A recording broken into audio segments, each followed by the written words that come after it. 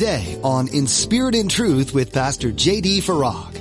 Our oversight is a spiritual oversight. We need somebody to have the physical oversight and serve and minister to the physical needs of these Hebraic and Hellenistic Jews. So, we're told, verse 3, brothers and sisters, choose 7 men from among you who are known, listen to this, to be full of the Spirit. You're listening to In Spirit and Truth, the radio ministry of Pastor J.D. Farag of Calvary Chapel, Kaneohe. Pastor J.D. is currently teaching through the book of 1 Timothy. As Pastor J.D. continues his teaching series through the book of 1 Timothy, he'll be encouraging those who serve as deacons to be faithful and to not grow weary in doing good. Deacons help with the physical function of the church. The church needs good deacons just as much as it needs good overseers and pastors. Now be sure to stay with us after today's message to hear how you can get your own copy of today's broadcast. Subscribe to the In Spirit and Truth podcast or download the In Spirit and Truth iPhone or Android mobile app. But for now, here's Pastor J.D. in 1 Timothy chapter 3 with today's edition of In Spirit and Truth. If you can't have your house in order, how are you going to serve in a capacity in the church if you can't manage your own family? How are you going to manage in the church? Number 13 is very interesting. He must not be a recent convert. Why? Because, again, you put somebody prematurely into a position of leadership for which they are ill-prepared, and it will go to their head, and you will be party to their fall. Their fall is on you. If you lay hands on anyone suddenly, and here's what it looks like.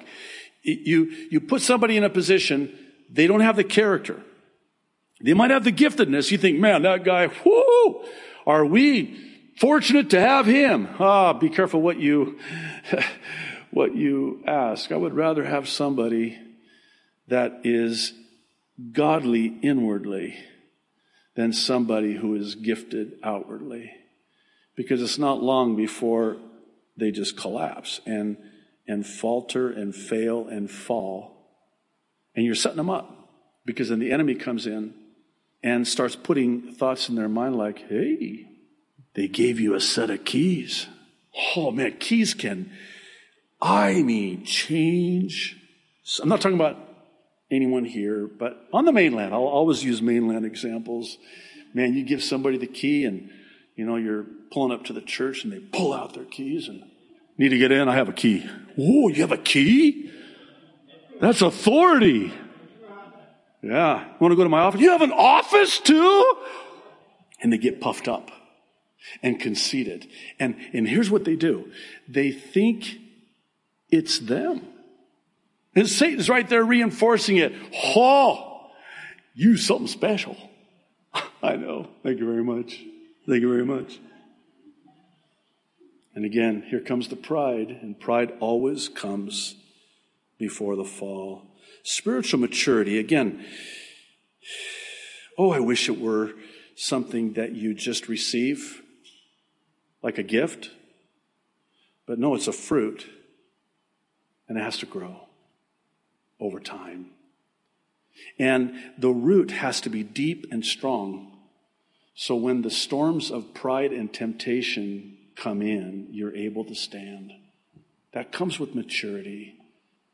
And that's why you should never lay hands on anyone suddenly if they do not possess the character inwardly to be able to occupy that position as an overseer. Lastly, number 14. He must have a good reputation with outsiders. This is very important. This is a man of good character, earning a good reputation outside of the church with non-believers. He'll be known for his wholesome life and untarnished integrity. This goes back to being blameless. Let's talk about deacons in verses 8 through 10. What do deacons do? They deek. Sorry, I just want to make sure you're still with me. So, overseers have spiritual oversight, while deacons have physical oversight, in that they minister to and serve the needs of the church. The best example of this is in Acts chapter 6, verse 1. In those days, when the number of disciples was increasing, the Hellenistic Jews among them complained against the Hebraic Jews because their widows were being overlooked in the daily distribution of food. There's a conflict. What are we going to do? So the 12 gathered all the disciples together and said, it would not be right for us as the overseers to neglect the ministry of the Word of God in order to wait on tables.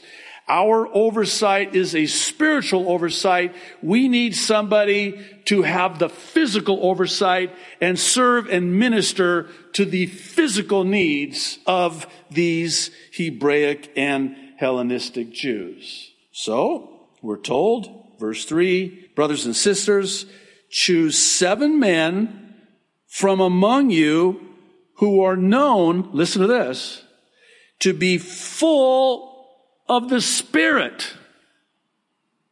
There's the prerequisite. And wisdom. We will turn this responsibility over to them and will give our attention to prayer and the ministry of the Word. That is what they were called to as overseers, the spiritual oversight. Now here's another question. Can a woman be a deacon? Yes. They're called deaconesses. Deaconesses. Romans chapter 16, verse 1 and 2. Paul, I commend to you our sister Phoebe, a deacon of the church in Cenchreae. I ask you to receive her in the Lord in a way worthy of his people and to give her any help she may need from you. For she has been the benefactor of many people, including me. This speaks to, and this is a big issue, you know. We talked about this last week. Women are not to be pastors of a church. That does not mean that women do not serve in the church. They can serve in these roles as deaconesses. They can minister to the physical needs of the... Thank God for the women in the church. Oh my goodness. Again, we talked about this last week. When the man abdicates his responsibility and his God-given authority in his leadership role, oftentimes the woman is forced to, whether it's in the church or in the home, and they have to pick up that responsibility, because if they don't, here the man has abdicated his responsibility. If they don't, it all comes crashing down. Women play a very important role within the church, within a ministry. So, what are the requirements for deacons and deaconesses? Number 1, worthy of respect. Again, someone who shows proper respect towards both God and man, and as such is worthy of respect. This is kind of along the lines of teachable and able to teach. You know, who's respectable is the one who respects. If I'm respectable, it's probably because I show respect. And it works both ways. Conversely, if I'm not respectable, it's probably because I don't respect. And it works that way too. Number 2, sincere. Someone who's not double-tongued, speaking out of both sides of their mouth, saying one thing and doing another. In other words, you're in this crowd, this group, and you say this because it's them, and then you're over here with this group and this crowd, and you say something different because it's them. That's being double-tongued. That's insincere, disingenuous. Number 3, again, not indulging in much wine. Someone who's not given over to drunkenness. I don't want to get into the whole, can a Christian drink a glass of wine thing? Oh my goodness. I'm still dealing with masks. I'm not going to deal with wine right now. Can we just, is that okay, please? It's drunkenness, okay? It's drunkenness. They cannot be given over to alcohol and drunkenness. Number 4, not pursuing dishonest gain. Again, someone who's not in it for what they can get out of it. That's not what they're in it for. Number 5,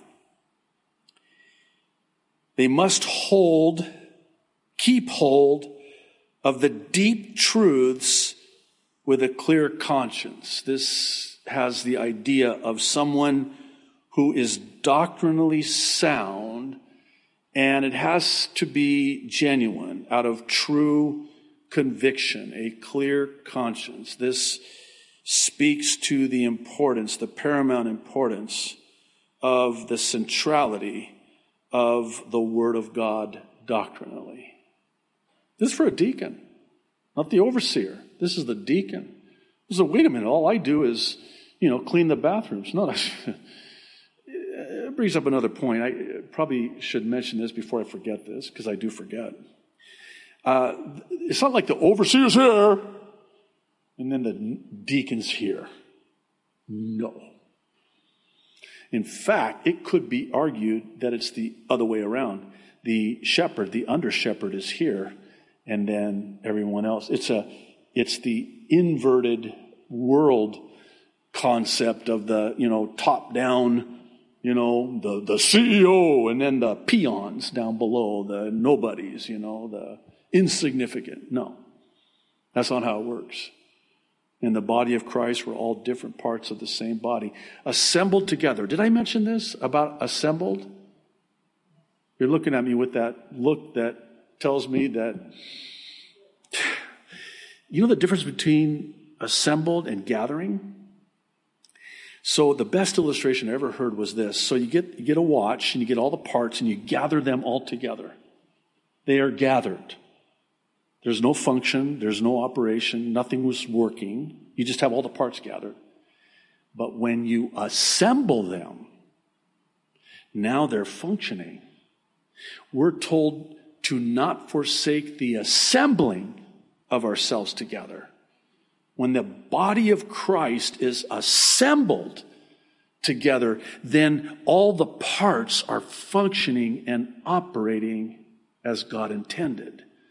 So this is what Paul, when he writes to the Corinthians, talks about where, if you're the nose in the body of Christ, I'm probably the nose in the body of Christ. I got a big nose or a big mouth. I guess maybe I'm the big mouth in the body of Christ. But don't let one part of the body look at the other part of the body and go, I don't need you. Looks at the big toe. I don't need you. The big toe goes, oh yeah? Watch me now. And the big toe leaves and down you go. I had no idea how much I needed that big toe to keep my balance. I can't walk without you. That's the point. You want me now, right? I need you now, right? Yeah. That's how the body of Christ is. Every part is important. In fact, Paul goes on to argue that the unseeming parts, the seemingly insignificant parts, are of more value than the ones that are, given all the attention and spotlight. I just used that illustration. Don't look at your watches anymore. I stand up here and that spotlight is bright and I know that my bald head reflects it and you see me. You know what you don't see is everyone else behind the scenes. They don't have a spotlight on them. They serve tirelessly, faithfully. They are so important. If it were not for them functioning in this body of believers, just send me home now, because what am I going to do? So important. We're all part of the same body. Please never see anybody as being inferior to anybody else. This air of superiority. And this goes into the whole thing about rock star pastors. Oh my goodness.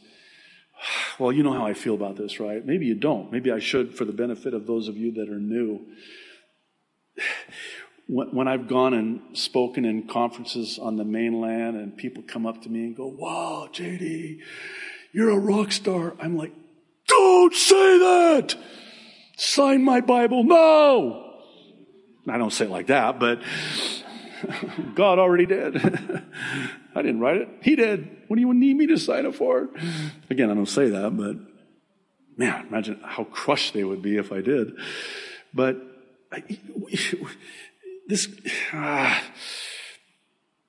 pastors are put on a pedestal upon which they do not belong. And then when you've got these, well-known, I hate to use the word famous, pastors who are well-known, and then all of a sudden they don't agree with each other. What are you going to... No, they're not in agreement. What's the matter with you? If you're looking to them, you're looking in the wrong place. Why are you putting them in that position? There's nobody that should be in that position but God himself. I think it's a healthy thing when famous, well-known pastors are not in agreement on a certain topic or matter. And it's, again, not dealing with salvation matters. Oh my goodness, we need to get together. They need to debate. No, we don't. It's not, are we not in agreement? It's, again, are we in agreement with him? And I think it's a healthy dynamic sometimes because it takes us, I'll put myself in there, off a pedestal that we should have never been on in the first place. Number 6, I better keep moving here. They must first be tested. This is so important too. They must first prove themselves. There is a proving process to show that they are fit by their good and godly conduct. This is a principle that you don't break. It breaks you if you try to go up against it. I've learned the hard way. I've got the scars to prove it. You put somebody in a position and you've not had an opportunity to see how they respond to certain situations. Because out of the abundance of the heart, the mouth speaks. Put them in a heated situation, which is the ministry all the time. See how they respond. See what they do when this happens, and it will happen. I want to see how they respond to that. What's their posture going to be? What's their attitude going to be? They have to prove themselves. Well, let's bring it to an end here. Women, in verses 11 through 13, Paul turns his attention to women, and in so doing, he sums up the qualifications for deacons and deaconesses. And again, we have number 1, worthy of respect. We've talked about that, showing proper respect. And being respectful means that you will be respected. Being respectful means you will be respected. I want to be careful on number 2. Not malicious talkers. Interesting that he would write this to the women. Not a slanderer, backbiter, talebearer, gossiper. You know what this, in the original language of the Greek New Testament, literally translates as? Not devils. I did not say that. Because what is the devil? Diabolical. The accuser. The father of lies. The author of confusion. That's who he is. Don't be like that. We've talked about it in our study through the New Testament, where Paul will have a list of all of these ungodly characteristics that should never be numbered amongst the people of God in the church of Jesus Christ. And you've got things like sexually immoral, murderers, adulterers. And would you believe that in that list is gossiper. What? You mean gossiping rises to the level of sexual immorality and murder? Yeah. How do you get there? Well, what did Jesus say? He said, you say, thou shalt not murder. I say, when you assassinate and murder somebody with that ugly tongue in your vicious and vile mouth, that's the same as murder. There's power of life and death in the tongue. This is a biggie, and I'm going to leave it at that and let the Holy Spirit take it from here. I've seen churches destroyed because of this right here. I've seen marriages destroyed. I've seen families destroyed. I've seen kids who want nothing to do with the church or the things of God because of this. When you slander somebody, you make them guilty until proven innocent. You'll never prove them innocent because you've already been judge and jury in your own mind. And when you're on the hearing end of that, the receiving end of that, and you hear somebody gossiping, spreading rumors, false accusations, slandering somebody, you'll never look at them the same way again. That's how dangerous it is. And again, James talks about this. This tongue can set a firestorm. We can tame wild beasts. We can control large ships, but we can't control this little piece of flesh that God gave us a white picket fence called teeth to keep that thing inside. Number 3, temperate in everything. This again is a woman who is reliable, dependable, not volatile, being up one day, down the other. Now, if you're anything like me, and I got to believe that you are, you're probably thinking to yourself, wow, oh my goodness, this is the 14 for the overseer, man. And then this is a tall order. How is it even possible for me to qualify if this is what is required? That's actually a good thing. What do you mean? See, God brings us to this place where we look at the standard, the gauge where the goalposts are, and we throw up our hands and we say, there's no way that I could attain to that. And then God says, I know you can't, but I can. Through you, in you, instead of you. Thanks for joining us for today's edition of In Spirit and Truth with Pastor JD. We hope you continue to be encouraged in your faith as we learn from the book of 1 Timothy together. One of the greatest lessons from this book is that it doesn't matter how young or old you are. If God called you to something, answer His calling. He's faithful to use you and your gifting to further the kingdom in powerful ways. Don't let anyone tell you otherwise. As always, we encourage you to keep studying the Bible on your own. If you'd like to hear more of Pastor JD's teachings in this series, you'll be able to find them at inspiritandtruthradio.com. Maybe you've been listening today and you've become aware that you don't have a personal relationship with Jesus. You may already read the Bible and may even attend church, but have you surrendered your life to Christ? If not, today's the day to make that change. If you're not sure where to start, please visit inspiritandtruthradio.com right now and find the ABCs of Salvation under the Resources tab. This will give you step-by-step instructions and will answer questions you might have about why this is so important. We also encourage you to be part of a church. If you're in the Kaneohe area, we'd love to have you join our church family.